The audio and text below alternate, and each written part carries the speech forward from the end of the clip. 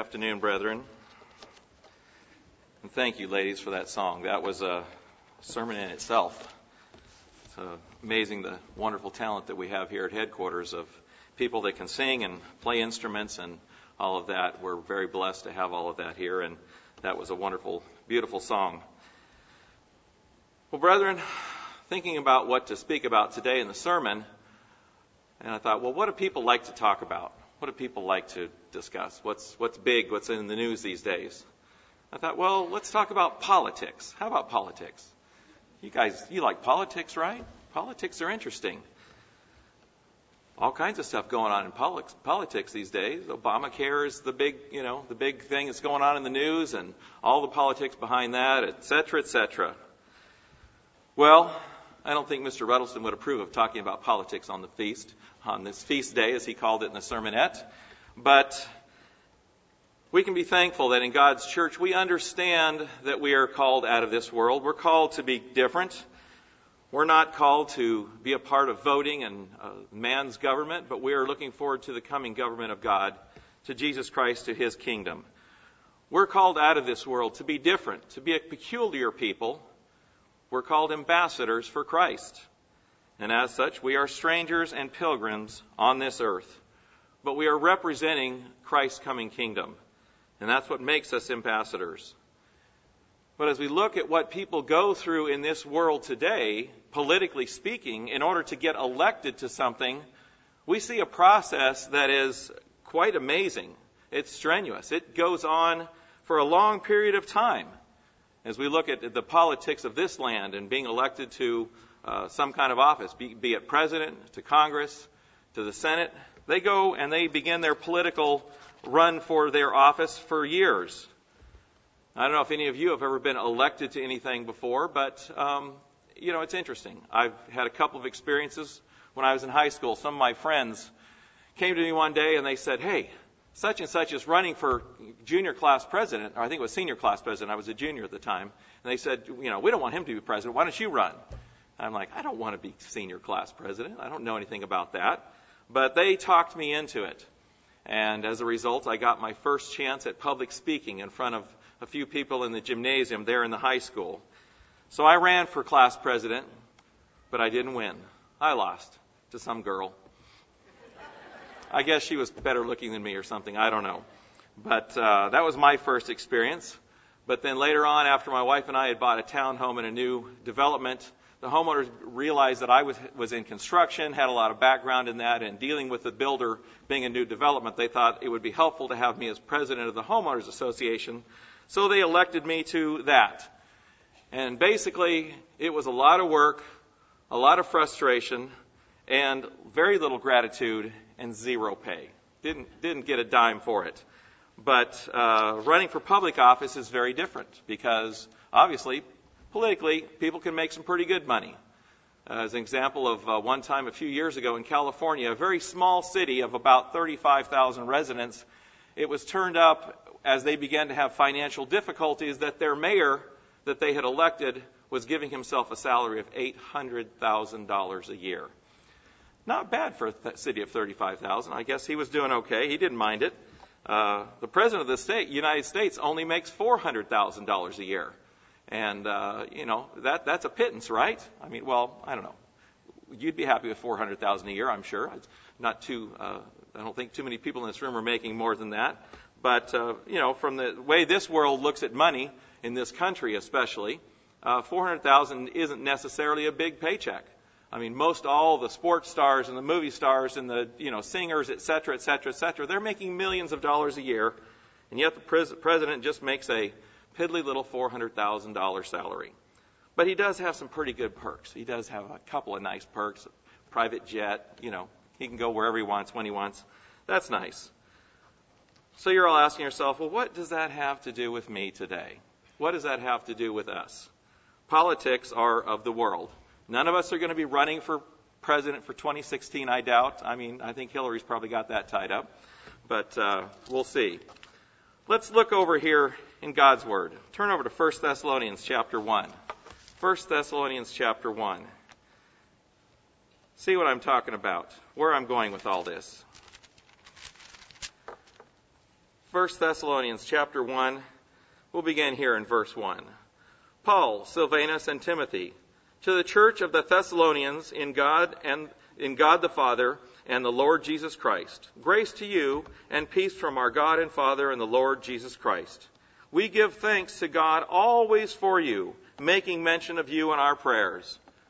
Paul cared about the brethren. He cared greatly about them. He prayed for them constantly. And obviously we know and understand we should be praying for one another. He goes on in verse 3 to say, remembering without ceasing your work of faith, your labor of love. He said it was a work of faith, a labor of love. It was doing something. It wasn't just about praying for them. There was labor. There was hard work involved in essence, caring for them. Their work of faith, their labor of love, and patience of hope in our Lord Jesus Christ in the sight of our God and Father. Knowing, beloved brethren, your election by God. Your election by God. You see, we are in an election. It says right here in God's Word. That's the word it uses. Now, obviously, that's an English word. But if you look that word up in the Greek, and going back to its roots, it says that it is a divine selection, that we are chosen or elected. We're an election. This same word is used over in Acts chapter 9, if you turn back there quickly, in Acts chapter 9, to give a little better depth of understanding of what this word is. In the first verses here of verse 9, we read about Saul, who became Paul, and how God, in essence, dealt with him. He struck him down. He blinded him. And then beginning here then in verse 8, it says that Paul arose from the ground. When his eyes were opened, he saw no one. And so they took him to Damascus, and he was 3 days there without food or water. And then now there was a certain disciple in Damascus named Ananias. And to him the Lord said in a vision, Ananias. And he says, Here I am, Lord. So the Lord said to him, Arise and go to the street called Straight, and inquire at the house of Judas for one called Saul of Tarsus. For behold, he is praying, and in a vision he has seen a man named Ananias coming in and putting his hand on him so he might receive his sight. He says, Go to this man, Saul of Tarsus. And so Ananias answers and said, Lord, are you nuts? He's like, what? You want me to do what? He's like, I know who this man is. He says, I've heard of him. I have heard much about this man, how much harm he has done to your saints in Jerusalem. Now, he didn't actually say, are you nuts? I just put that in there because you got to imagine it was kind of going through his head. What does he want me to do? What have I been asked to do here? But the Lord said to him, in completing verse 13, it says, how much harm he has done to your saints in Jerusalem. And here he has authority from the chief priest to bind all who call on your name. He says, he can throw me in prison.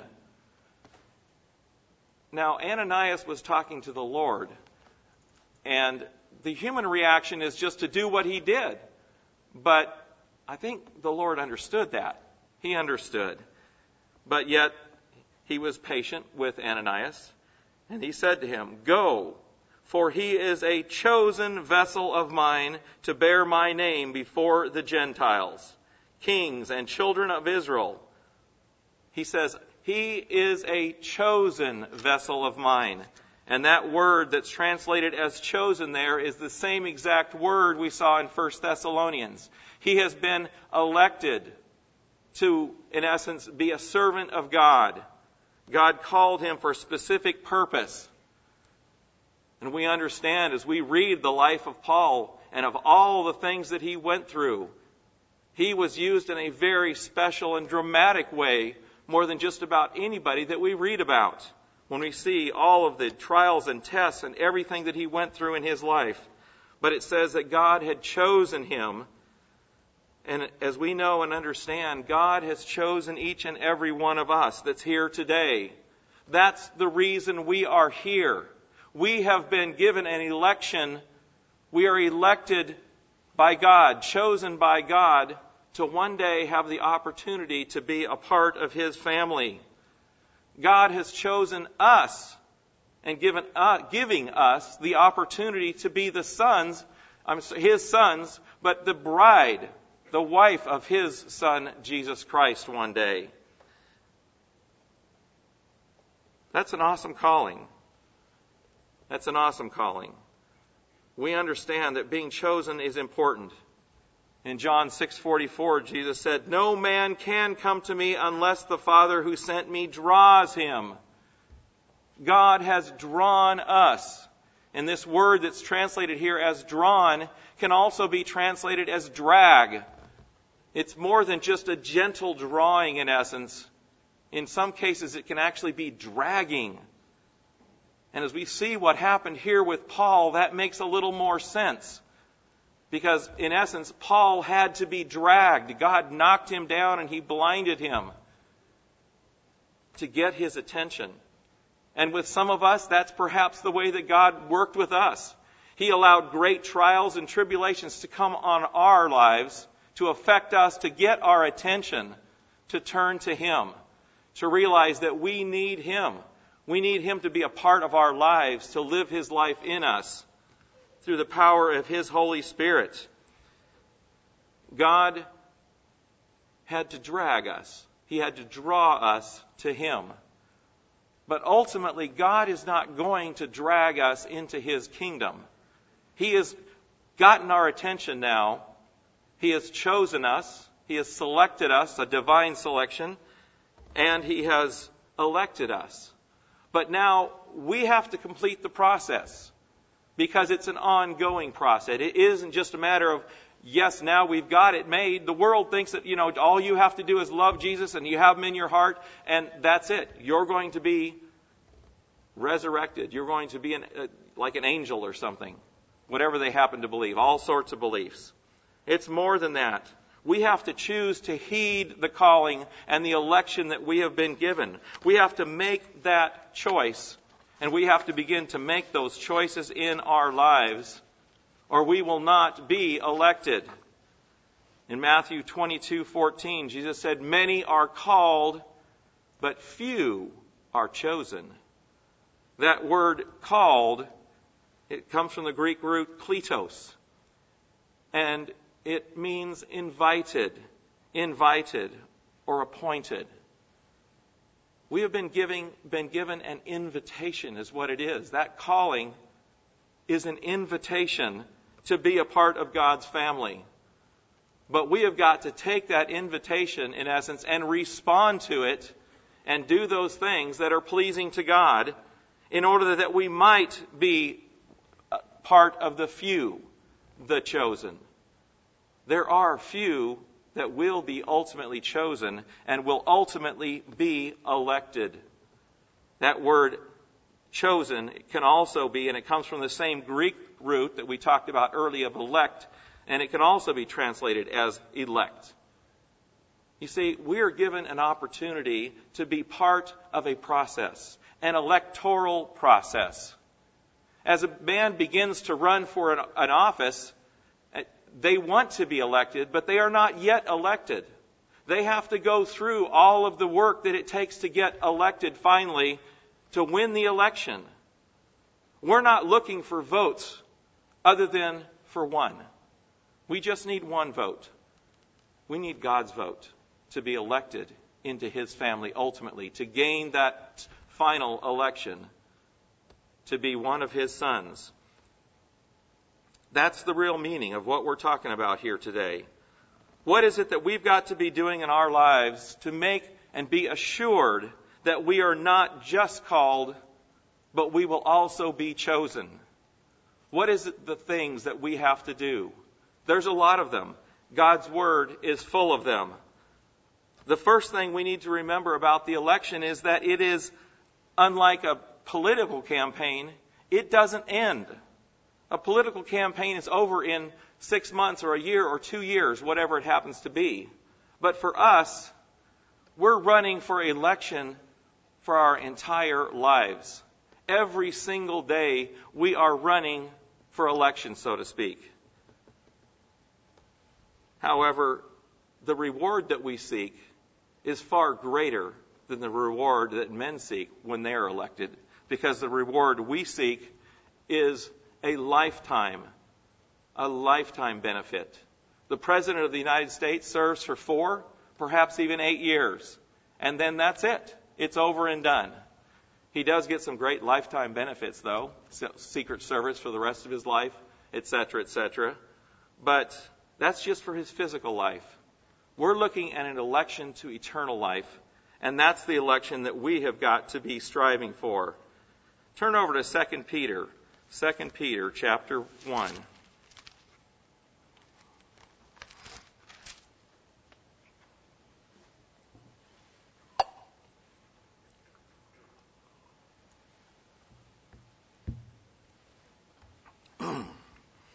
In 2 Peter chapter 1, let's begin in verse 10. Therefore, brethren, be even more diligent to make your call and election sure. Make it sure. For if you do these things, you will never stumble. For so an entrance will be supplied to you abundantly into the everlasting kingdom of our Lord and Savior Jesus Christ. That's the election that we seek, being given eternal life, entrance into God's family, into His kingdom. And then in verse 12 he says, for this reason I will not be negligent to remind you always of these things, though you know and are established in the present truth. See, Paul said, I know that you basically know these things. You understand these things to an extent. But he's saying, I'm reminding you of these things. And that's what I'm going to do today. I'm going to hopefully remind you and try to put some thoughts in your mind of what things you need to be doing to making your calling and election sure. But going back to verse 10, he says, if you do these things, you will never stumble. Do what things? What do you have to do so that you won't stumble and so your calling and election will be sure? That's the first part of the chapter. So let's go back to the first part of the chapter here. Let's begin in verse 3. Grace and peace be multiplied to you in the knowledge of our God and of Jesus our Lord. And His divine power has given us all things that pertain to life and godliness. You see, it's not by our power that we can do anything. It's by His divine power that we are able to do these things that pertain to life and godliness. Through the knowledge of Him who called us by glory and virtue, by which have been given to us exceeding great and precious promises that we just read about in verse 11. That through these you may be partakers of the divine nature, having escaped the corruption that is in the world through lust. But also for this very reason, giving all diligence, add to your faith virtue, to virtue knowledge, to knowledge self-control, to self-control perseverance, to perseverance godliness, to godliness brotherly kindness, and to brotherly kindness love. He mentions 7 keys here. 7 things, as we read in verse 10, talking about if you do these things, these are the things that we need to be doing. These are the things that I need to be doing, that you need to be doing, if we are going to inherit life. And as he goes on in verse 8 to say, for if these things are yours and abound, they're plentiful. You will be neither barren nor unfruitful in the knowledge of our Lord Jesus Christ. For he who lacks these things is short-sighted, even to blindness, and has forgotten that he was cleansed from his old sins. Many of us here have been in the church for a long time. We have roots that go back to the Worldwide Church of God and to what happened there.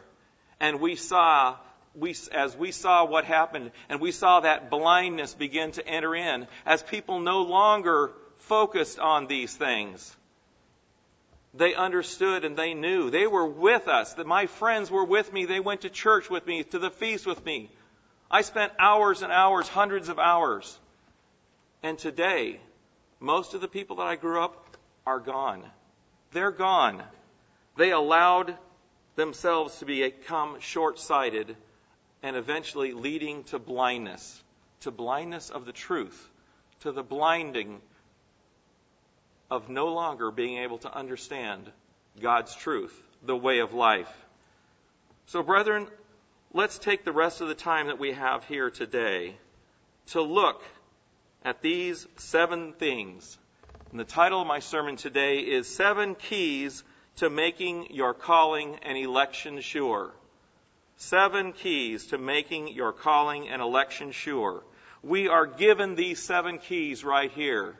And if we will put these to use, if we will make them a part of us, we can make our calling and ultimately our election sure. We can be a part of God's family. So let's look and see what we can learn from the words that we have here in God's Word. We've been promised a great promise. We've been promised a crown of life. Yet we've got to make sure that we don't lose our crown. Revelation 3, talking to the church of Philadelphia, it says, "Let no man take your crown." We must not allow our crown to be taken. We must not allow ourselves to become blinded and short-sighted. We must not allow ourselves to stumble and fall and give up. We must work hard. It's hard, it's daily, it's a lifetime of work, as I said. Let's make sure that our calling and election is sure. Going back to verse 5, once again we read, "But for this very reason, giving all diligence."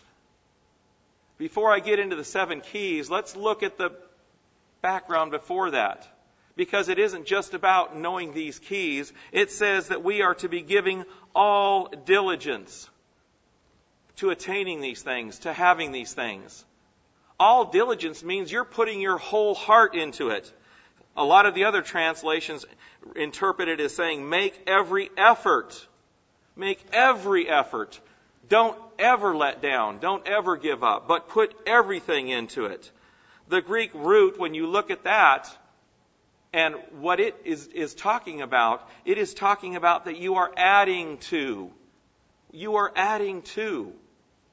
We already understand these basic concepts. And just as Paul said that he is reminding them of these, yes, we all know we have to have these things, but we need to continually be adding to them, to enhancing these traits in our lives. And so we add to these things to abundantly and fully supply ourselves with them. So, now that we understand what we need to be doing, it says that we are to add to our faith virtue. Well, let's back up a word. Add to your faith. Faith is something that we all must have. If we don't have absolute faith and trust in God, willingly putting our lives in His hands, none of this other even matters.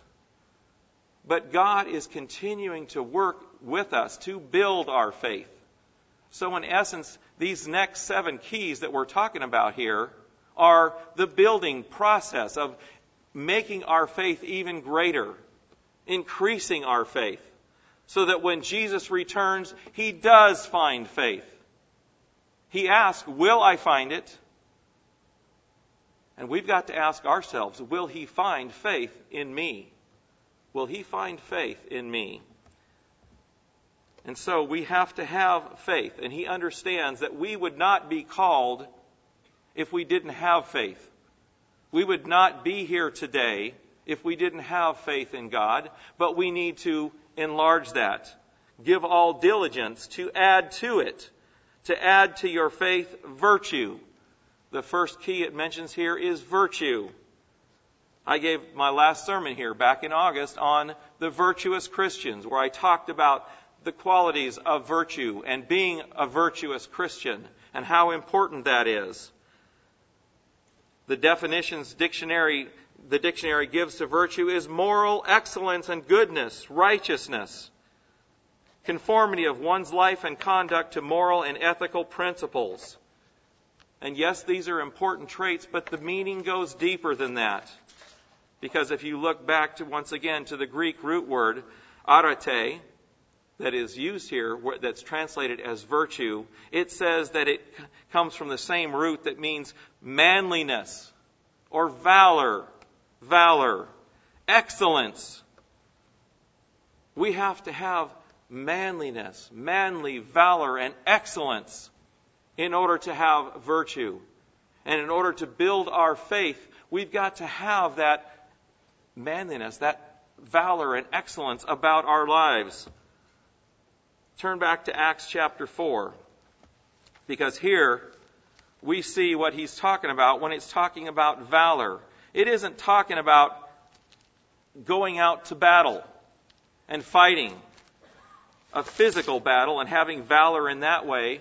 It's talking about spiritual battle. It's talking about the battles that we fight daily in our lives, that we are manly, that we man up, as we say today, and we take on the fight. We fight the good fight, as the Apostle Paul called it.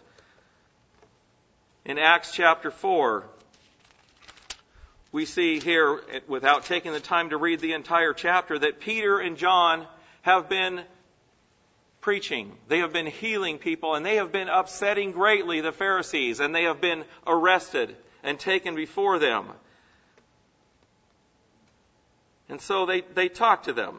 And picking up the story then here in verse 13, now when they saw the boldness of Peter and John, the boldness, the valor, you could say, the manliness with which they did what they did, when they saw that, they perceived that they were uneducated and untrained, but yet they marveled and they realized that they had been with Jesus. And seeing the man who had been healed standing with them, which this is what brought this whole thing about originally, they said that they could say nothing against, they had been healed standing with him, that they could say nothing against it. They could say nothing against the healing, but yet it said when they had commanded them to go aside out of the room, they conferred amongst themselves. And they basically agreed amongst themselves that they didn't want these people doing these things and preaching these things. And so they called them in verse 18, and they commanded them not to speak at all nor teach in the name of Jesus. They said, you may not do this. And what did Peter and John say? In verse 19, they answered and said to them, whether it is right in the sight of God to listen to you more than to God, you judge. For we cannot but speak the things which have been seen and heard. They stood up for the truth. They stood up for what was right. They had valor and manliness. And we see that same kind of attitude throughout the New Testament, looking at many examples of the Apostle Paul and how he stood up in the face of danger and he preached the truth, to the point that when he was in Lystra that they stoned him, quite possibly to death. If he was not dead, he was certainly right on the verge of death. But he got right back up and he went into the next city and he began preaching again, just the same as he had in Lystra. And then not too long after that he went right back to Lystra. He did not fear because he had that virtue about him, that valor to do the truth, to stand up for the truth. We had the funeral for my stepmother Cheryl this past Wednesday. And in his talk, my father talked about Cheryl and that she had stood up for the truth, that she was a Christian soldier, that I think he used the word a Christian warrior for the truth, standing up and not fearing against people that were trying to put him down and get rid of him. That's what we all have to do because, brethren, we don't have to face a lot of persecution right now, but it will happen. And if we don't have the backbone, if you will, the virtue to stand up for the truth, we aren't going to make it. We have got to, in essence, strengthen our faith through having this virtue, through living that way of life, not being afraid of saying and doing the right thing because you know that it's pleasing to God. Not hiding your beliefs and what you know and understand in a corner, hoping that others won't find out that you keep the Sabbath or the holy days. There is nothing wrong with standing up for the truth, but there is something wrong if you don't stand up for the truth. We've got to stand up for the truth and have that kind of valor. And if we do that, and as we do that, that strengthens our faith because God sees that. And He is pleased with that. And He will give us more of His Spirit to help us, in essence, continue to do more and more. We've got to make sure that we don't give any of our accusers a reason to hate us. We don't want to give them any ammunition to use against us. So we have to do everything in the right way as we stand up for the truth, not condemning them, but standing up in the right way. In the political arena, there's a lot of barbs that are thrown back and forth. People will put you down as far as they put each other down, and they try to drag up all your faults and all of your problems. And we've seen time and time again politicians' campaigns go up in flames because they've been able to drag up some old thing about them, some affair they had or some thing that they did in their lives that embarrassed them to the point that they could no longer continue to run. And then they give up and they quit.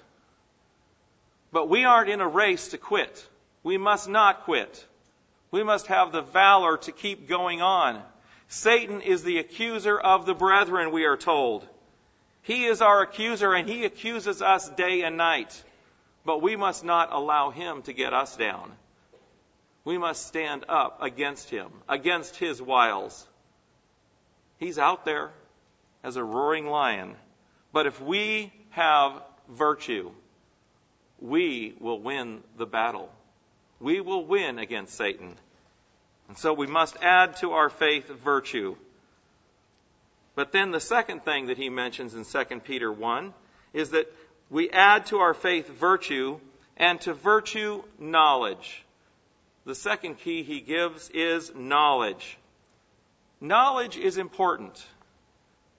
He isn't talking here, of course, about head knowledge, rocket science, able to do all of these wonderful things. There's nothing wrong with that, but that's not the kind of knowledge that's being talked about here. We are told in 2 Peter 3:18 that we are to grow in grace and knowledge. We are to grow in that. It's a continuing process. And as we continue to study God's Word in depth, we will be able to, in essence, increase our knowledge and understanding of what God has in store for us, what He is doing, what His Word means, what it is that we need to be doing as we increase that knowledge. From an electoral standpoint, if you were running for an election, you would want to have knowledge of your opponent and what he was doing. What is his platform? What does he stand for so that I can attack him? But yet, on the other hand, we also have to have a good knowledge of what we believe in, a knowledge of our foundation, of our beliefs. And if we don't know what we believe, how can we defend ourselves if we are attacked? We have to know fully what we believe in and what our basis is. The wisest man in the world who ever lived, King Solomon, what did he say? Get wisdom, get understanding. In other words, get knowledge so that you can know what is right, you can know what is wrong. We need to have the knowledge that God wants us to have. And that, as I said, knowledge is not book learning of this world. That is not the wisdom that comes from mankind. It is the wisdom that comes from above, as James called it in James chapter 3 and verse 15. Wisdom that comes from above. That is the knowledge that we must seek. We go to God and ask Him to open our minds, to help us to understand His Word, to drink in of His Word, studying it day by day. Do you do that? Is it really important to you? Or do you just take 5 or 10 minutes and read a few things here and there as is convenient throughout the week? In his February 10th coworker letter of 2010, my father wrote, "True education, as Scripture presents it, goes far beyond knowledge production. It must teach the spiritual values without which all the other pursuits will lead to ruin." Spiritual values. That's the kind of knowledge we're talking about. True education must be based on the truth of God. All other foundations are but vanity. Only a Christian with a desire to learn from the great teacher and to follow his example will build a proper foundation to receive true knowledge. You see, you build a foundation, and you begin to build on that foundation. You don't just suddenly get your doctorate and know the entire Bible. God does not reveal His Word to each of us just boom overnight. You can't just download God's Word into our brain. Wouldn't it be great if you could go home each night and you could just plug yourself in before you went to bed and say, okay, download the latest updates so that in the morning I'll have more spiritual knowledge and understanding. That would be great. But that isn't how it works. We have got to make the effort to gain that knowledge. Make that effort to do that. He goes on to write, "The world is filled with false values, so there is an obvious need to recapture true biblical values. Reliable knowledge of these true values comes from only one source, God's Word. True education is training in truth, and the Bible is the starting point for truth. It reveals how to love God and how to love our neighbor. It teaches the true way of life. As Jesus Christ said in John 14:6, I am the way, the truth, and the life. As you know, all of us involved in this work labor earnestly to live by and teach God's way of life and proclaim the gospel of the kingdom of God to the entire world as a witness. And you have a vital and important part in that work through your earnest, heartfelt prayers and continued financial support.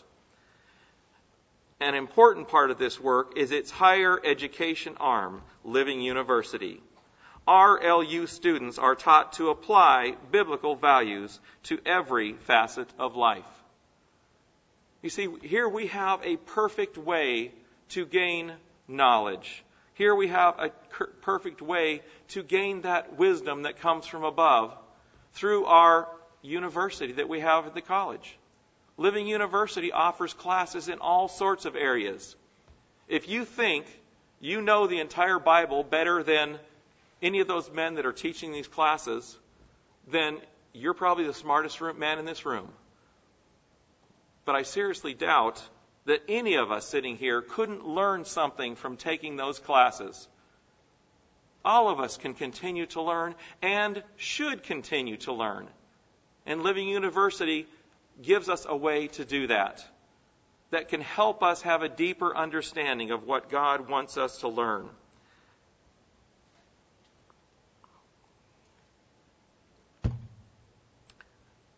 But this responsibility to continue to learn is not just about us. It's not just for us. Because God is using us to do what? To do His work. To be lights to this world. And as such, God has called us to help to show the way of life and the truth to others that we are around. To be a light and a beacon in a very dark world. And if we don't have the knowledge and understanding of the truth, and someone comes and starts asking you questions about, well, why does your church do this? Or why does your church do that? And you can't answer them, what does that tell them? How does that help them? We are called to help others. It isn't just about me. If my only concern is about getting me into God's family, and if I can just live a perfect life for me, then I can go live on some mountaintop somewhere. But God has called us to be servants.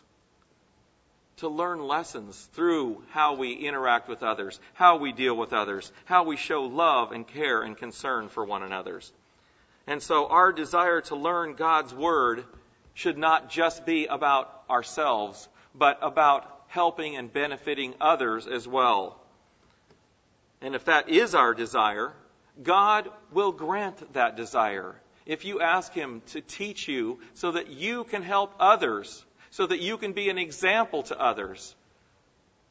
If God could help each and every one of you to be a light to just one person out there in the world that would be called because of your example, wouldn't that be awesome? Our numbers would double. We'd have to get a new hall.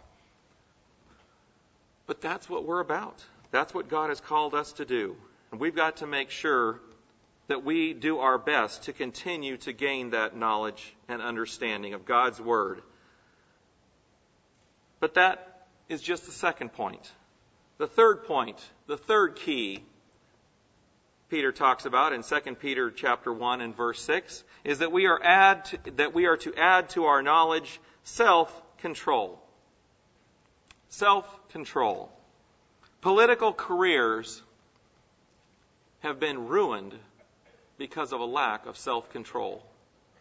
Lives have been ruined, lives have been lost because of lack of self-control.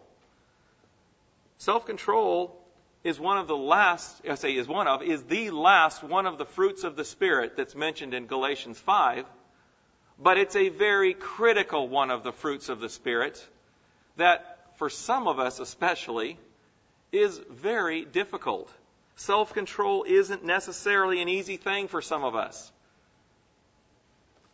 I have a tough time with it. I always have. You can ask my dad. As a young kid playing games, I'd get mad, I'd lose, I'd throw the board. I still do. No. I feel like doing it, but I don't. I've learned to control my emotions, just not my thoughts yet. I'm still working on that. But, you can't excuse yourself and just say, well, that's just me. I'm a type A personality and that's the way I am. Did God call you to be just the way you are? Or did He call you to be different? Did He call you to repent, to change, to be a new man? Did He not give you a new heart when you were baptized and hands were laid on you? So that you can learn to control your emotions. It's not an easy thing. It's something that we all have to deal with on a day-to-day basis. This self-control or lack of self-control begins pretty much at birth. A baby wants something, it screams. A young child wants something, it screams. A teenager wants something, it screams. It just keeps going on. It's just the way, in essence, the carnal nature of man is. We don't want to control our emotions. We just want what we want. But we have been called to be different. We've got to learn to control everything about our lives, in essence. It isn't just about anger issues. Self-control covers a vast array of issues. As we look around us in this world, at all of the problems that are out there, you look in the political arena and you see a huge problem of people being unable to lack control sexually. It's just a given that there's all kinds of stuff going on in Washington. It happens constantly. And this world is so focused on that because they can't control that or don't try to control that emotion, that lust, if you will. Drugs. They're a scourge to this land. People don't control themselves. And they take drugs, and then they lose even more control. Alcohol. Pornography. Pornography is one of the biggest scourges that is sweeping not just this world, but through the internet. I say not just this world, not just this country, but through the internet, the world. It is one of the largest things on the internet. I did a little research just to kind of get some feeling for it. A few years ago, there were actually more porn sites, they said, on the internet than anything else. But since in the last few years, there's been an explosion of websites. They're no longer the majority of sites that you go to, but interestingly, they say that pornography is the number 2 downloaded thing on the internet, only second to YouTube. And there's a lot of junk on YouTube that basically is pornographic too, I'm sure. But it's a huge thing. And people think that they can just do it in the privacy of their home. They don't need to control themselves. They can just do what they want and let go to their lusts. We've got to control our lives, everything about them, everything we think and say and do. Turn over to 2 Corinthians chapter 10. 2 Corinthians 10. In 2 Corinthians 10 and verse 4, we read, "For the weapons of our warfare are not carnal, but mighty in God for pulling down strongholds." We have got to have weapons for our warfare. We've got to have weapons to win our election. And they've got to be able to pull down strongholds, casting down arguments and everything that exalts itself against the knowledge of God, bringing every thought into captivity to the obedience of Christ. We have got to bring every single thought into captivity. Now that is a tall order. It's an order I seriously doubt any of us in this room can do for an extended period of time.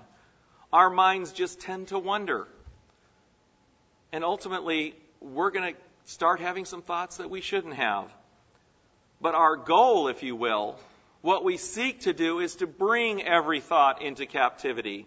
And if we are focused on God, loving Him with all our heart, with all our soul, with all our mind and strength, we can begin to bring the thoughts of our mind into captivity, under control. Under control.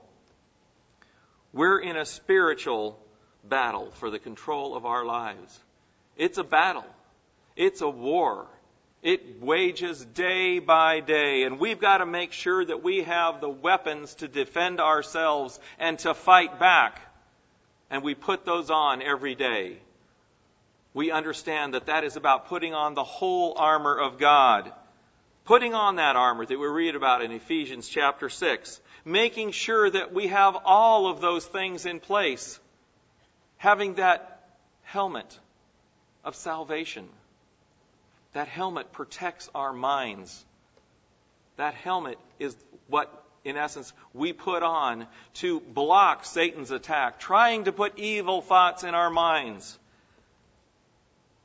Let's make sure that we go out to battle each day protected, ready to go to war, having our sword and our shield and our breastplate, having our feet shod with the preparation of the gospel, so that we can go to war, we can win this battle, we can win the war that we are fighting. For our calling and election to be sure, we have to exercise self-control in every aspect of our lives. But then the fourth key that Peter mentions here in chapter 1 and verse 6 is that we add to our self-control perseverance. Perseverance. That word is also translated in the King James and other translations as patience. Patience. If you look up the Greek roots of the word, it says that it is cheerful or hopeful endurance. Not just enduring, gritting your teeth and saying, I hate this and I'm enduring it. He's talking about cheerful or hopeful endurance. Constancy. And it's translated as enduring, patience, or patient continuance. If you kind of combine these definitions, I came up with my own definition. And it is that perseverance is that we need to cheerfully and patiently endure with perseverance.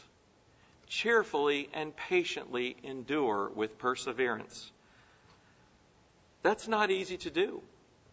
That isn't easy to do. The Apostle James wrote, "My brethren, count it all joy when you fall into various trials." How are trials joyful? How can you have joy in trials?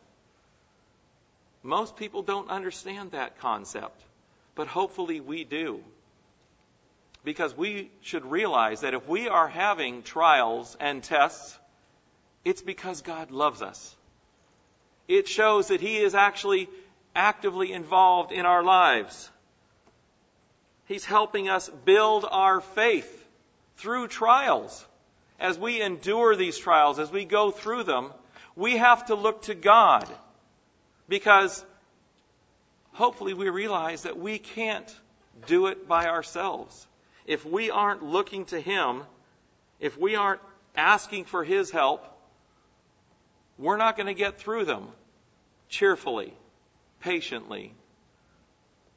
Too many times we try to get ourselves and do it ourselves. We don't look to God. We don't look to Him and say, God, show me your ways. And then we go out and we do it our own way. And what do we end up doing? We end up bringing trials on ourselves, don't we? We bring it on ourselves. I know. I do it way too often.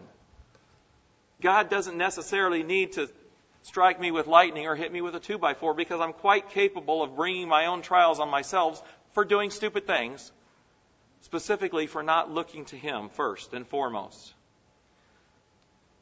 When I had my own business a few years ago, I made some stupid mistakes. I did some things I shouldn't have done.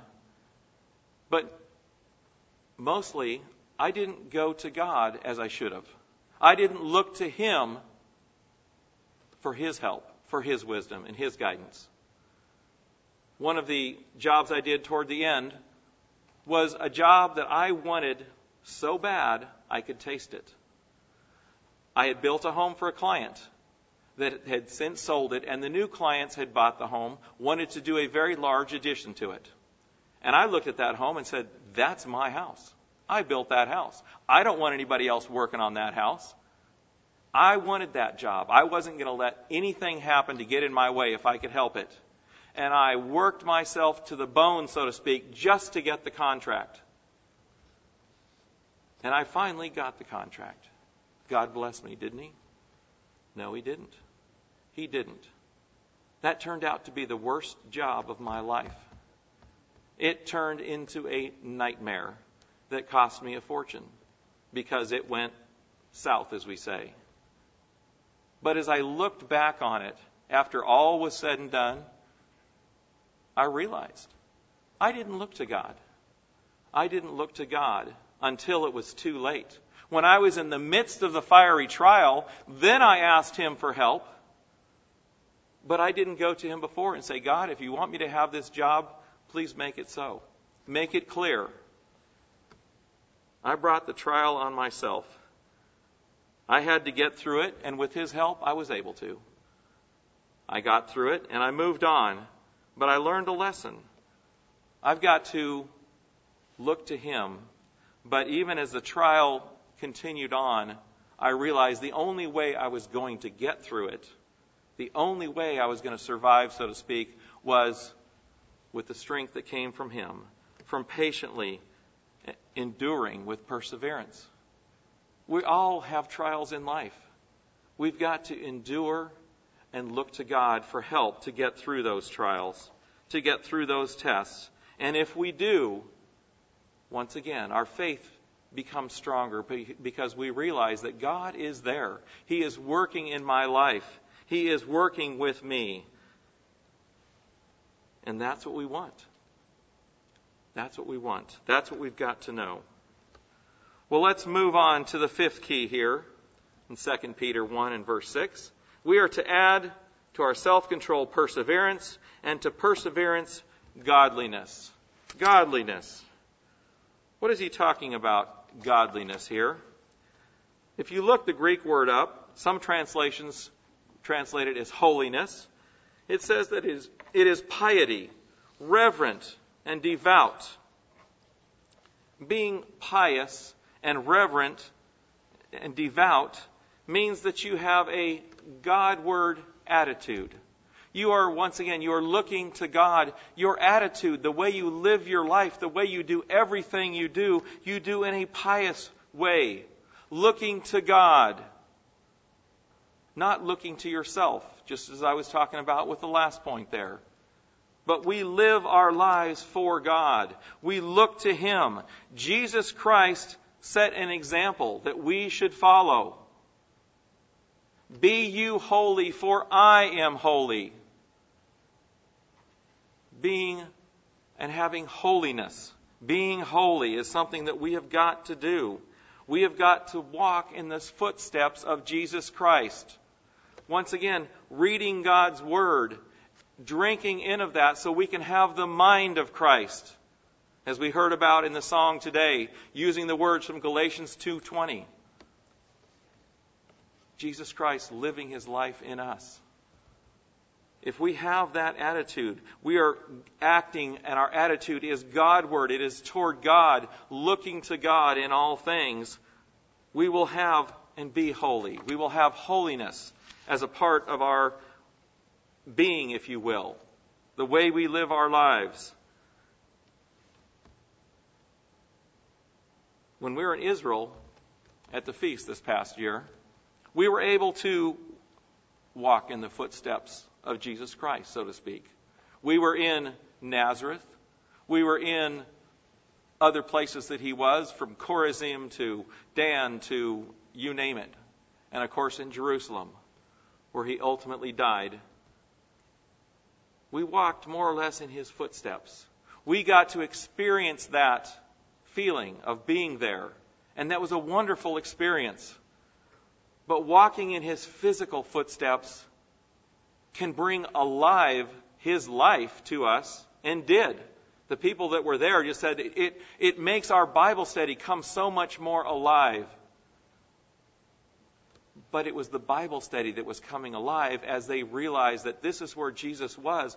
This is what He saw. He was here on the Sea of Galilee as we were out on the Sea of Galilee on a boat. He walked right across this water. But He lived His life in a way setting us an example that we should be holy as He is holy. That we should live holy lives. That we should have a holy attitude. Live in holiness, in godliness. Having that Godward attitude about us. That's what God wants us to do. He gave His Son for us. He not only gave Him to be that sacrifice, but to set us that example that we live by. And so as you go back and you read Matthew, Mark, Luke, and John, you read of other examples later in the New Testament of saying the things that Jesus said and did. We can become more like Him. We can be more holy. We can have a holiness to us that we could not have otherwise, so that we can walk in His footsteps. And as we have that holiness, once again, we're building our faith through that, because we realize it all comes from God. It is all about Him. It's not about us. It's about Him. So we want to make sure that we do all that we can to live a godly life, to live a godly way of life that is pleasing to God in all things. All of these points I'm talking about here today are just, I'm covering a little tiny bit, a little tiny portion. You can have an entire sermon on each one of these points that can go into much greater depth. And there have been many sermons. Mr. Ames gave sermon number 664 entitled Growing in Godly Character, that also was turned into an article. We need to have godly character. We need to learn God's way of life through studying His Word, and so that we can live more godly lives that are pleasing to Him. Well, let's move on in 2 Peter.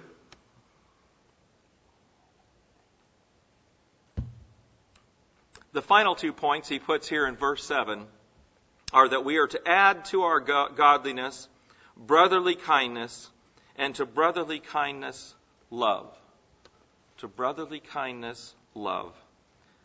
You see, here we have the two, in essence, kinds of love that we talk about. Brotherly love, that word brotherly kindness there, It comes from Philadelphia. The Philadelphia love that hopefully those of us who have a Philadelphian attitude, we love our brothers. We care about one another. We have an attitude of service, of giving, of helping, of doing whatever we can for our brothers. That's the kind of love that then rolls over to godly love, agape. The love that God has for us. The love that Jesus Christ had for us as He gave His life for us. And He said, there is no greater love than to lay down your life for a friend. Philadelphia love, if you will, is enlarged in that. You're having that attitude of willingness to lay down your life. Jesus Christ laid His life down for us. He showed us such great love that we can never repay. He loves us more than anything. He loves us so greatly we can't even understand it. He will do any and everything for us. There is nothing He can't do. He wants us to have good things. He allows the trials and tests to come upon us to test our commitment to Him, our love of God. But then He shows us His great love in so many different ways. I told you about my trial. But then, after I was hired to work for the church full-time in the ministry, I closed my business down. No longer doing any of my construction business. But after 28 years in business, I had a lot of stuff that I needed to sell. I had an entire office and shop and yard full of tools and trucks, building materials, you name it. A lot of stuff builds up after 28 years. And I tried to sell it. But there was one small problem. We were at kind of the worst time in the economy in many decades. Nobody had any money. There wasn't a whole lot of work out there.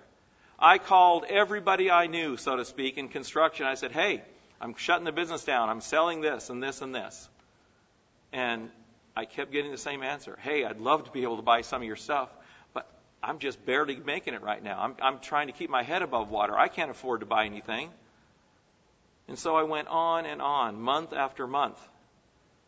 And it was getting up toward the feast. And I'm looking at this stuff and I'm going, I don't know what I'm going to do here. I'm having to continue to pay rent on my shop and nothing's happening. I'm not bringing any income in the business to support it. And I've got all this stuff that I've got to get rid of. What am I going to do? And then one day I get a phone call from one of my employees who had gone to work for another contractor. And he says, hey, you still have my truck that you're trying to sell? And I said, yeah, I haven't been able to sell it yet. And he says, well, the guy I'm working for is interested in it. I told him about it. And I said, okay, great. Tell him to give me a call. So he gave me a call and he came over to look at the truck. And he said, I understand you've got other stuff for sale here. And I said, oh, yeah, just look around. Everything you see. I walked him around. I showed him my truck, my dump truck, my tools. I had a complete cabinet shop full of shop materials. And the more he walked around and asked questions, he's like, wow, this is amazing. He said, I could just kind of walk in here tomorrow and start building cabinets. And I said, absolutely. I said, the guy you got working for me, him and his brother were my main two guys that built cabinets for me for years. They could walk in here tomorrow. He's like, wow, that's interesting. He said, how much do you want for everything? And I said, everything what? He said, everything. I said, tools, trucks, everything? He said, yeah. I looked at him and I said, I don't know. And I didn't know. I had no clue. If he'd have said, how much do you want for that drill? I would have told him it's $100 or whatever. I said, I'll get back to you. But I called him back and I gave him the number and he said, okay. And I said, okay, what? He says, I'll take it. You'll take what? I'll take everything. And he walked in a couple of weeks later with a check. I handed him the keys and I walked away. It was going to cost me thousands of dollars to try to move that into storage or do something. I don't even know what I was going to do. But God blessed me because He loved me. He saw what I was doing, And He opened the door. He made me have patience. It became a trial for me because as I went through this trial, I cried out to Him and I said, God, I don't know what to do. I don't know what to do. And one day, previous to this happening, I had been taking my morning walk up the mountain behind my house. And as I always did, I was alone talking to God, praying. And at one point during the prayer, I was praying about what am I going to do here, and this thought came into my head. I thought, wouldn't it be great if somebody would just come along and buy everything? I thought, nah, that'll never happen. God does hear the thoughts of our heart. He knows. He heard me. And He blessed me because He loves me. That's the kind of love that He has for us. He will do what we need. He will help us. That's the kind of love that we have to have for Him. That's the kind of care that we have to have for Him. That's the kind of love that we have to have for our brothers and sisters in Christ. We've got to develop that love to a depth that it is unconditional. Unconditional love. That's another sermon by Mr. Ames, number 510. Have unconditional love for God and for one another. Loving someone and helping someone when it's convenient isn't really love. That's not really the depth of love that we need to have. We need to help one another when it's inconvenient. When you get that call in the middle of the night that somebody ran out of gas or their car broke down, or getting up at 4 o'clock in the morning to take someone to the airport, which I'm doing tomorrow. But we have to have love for one another. And if we will just look at the love that God has given us and realize that God loves us so much that He gave His only begotten Son for us. Without that, nothing matters. Our lives don't matter. We've got to deeply love our great God. Love Him with all of our heart, with all of our soul, with all of our mind, and with all of our strength. Have that agape love, but have that Philadelphia love. And the more we have of that, the greater that our faith is strengthened. The greater we begin to come together as a whole man so that we can be a part of God's family. Each and every one of us sitting here today needs to deeply understand and appreciate that there is a reason that we are here. It is not an accident. You didn't just accidentally happen to stop by and see that there's some church going on here. God has called us. He has put us here for a reason. We have been invited to be a part of God's family, to live for eternity as a God being. We've been given an invitation. We are in an election process. And if we will do these things, if we will have these character traits, is what they are, be more a part of our lives, we can make our calling and election sure. As a candidate has to work day and night to get elected, we have to work day and night, tirelessly, never giving up, never giving in. Going down the campaign trail, going through every trial and test that comes along the way, whether it's raining or snowing or sleeting or hailing, we keep going. We don't let anything slow us down, so to speak. It's not an easy road to go. It takes hard work. It takes diligence. It takes love. It takes God's helping us. But if we look to Him for that help, He will give it to us. Brethren, we're in an election campaign.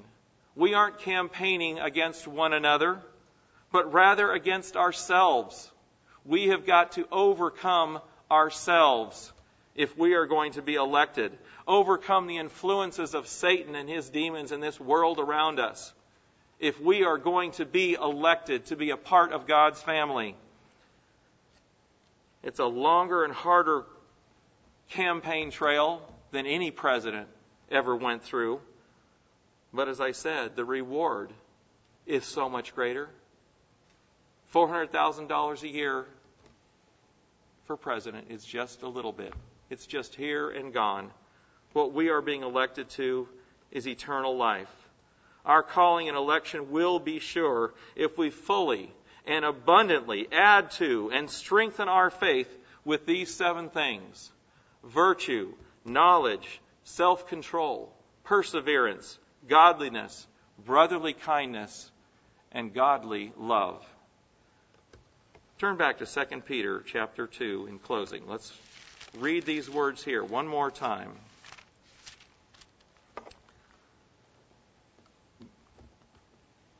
We'll conclude where we started off. Therefore, brethren, be even more diligent to make your call and election sure. For if you do these things, you will never stumble. For so an entrance will be supplied to you abundantly into the everlasting kingdom of our Lord and Savior, Jesus Christ. That is the promise. That is what we look forward to. That is what we all desire. That is what we all pray for and hope for daily. And so he says, for this reason, I will not be negligent to remind you always of these things, though you know and are established in the present truth. Brethren, I have reminded you. I have given you a reminder today. Please take it to heart. Please use it.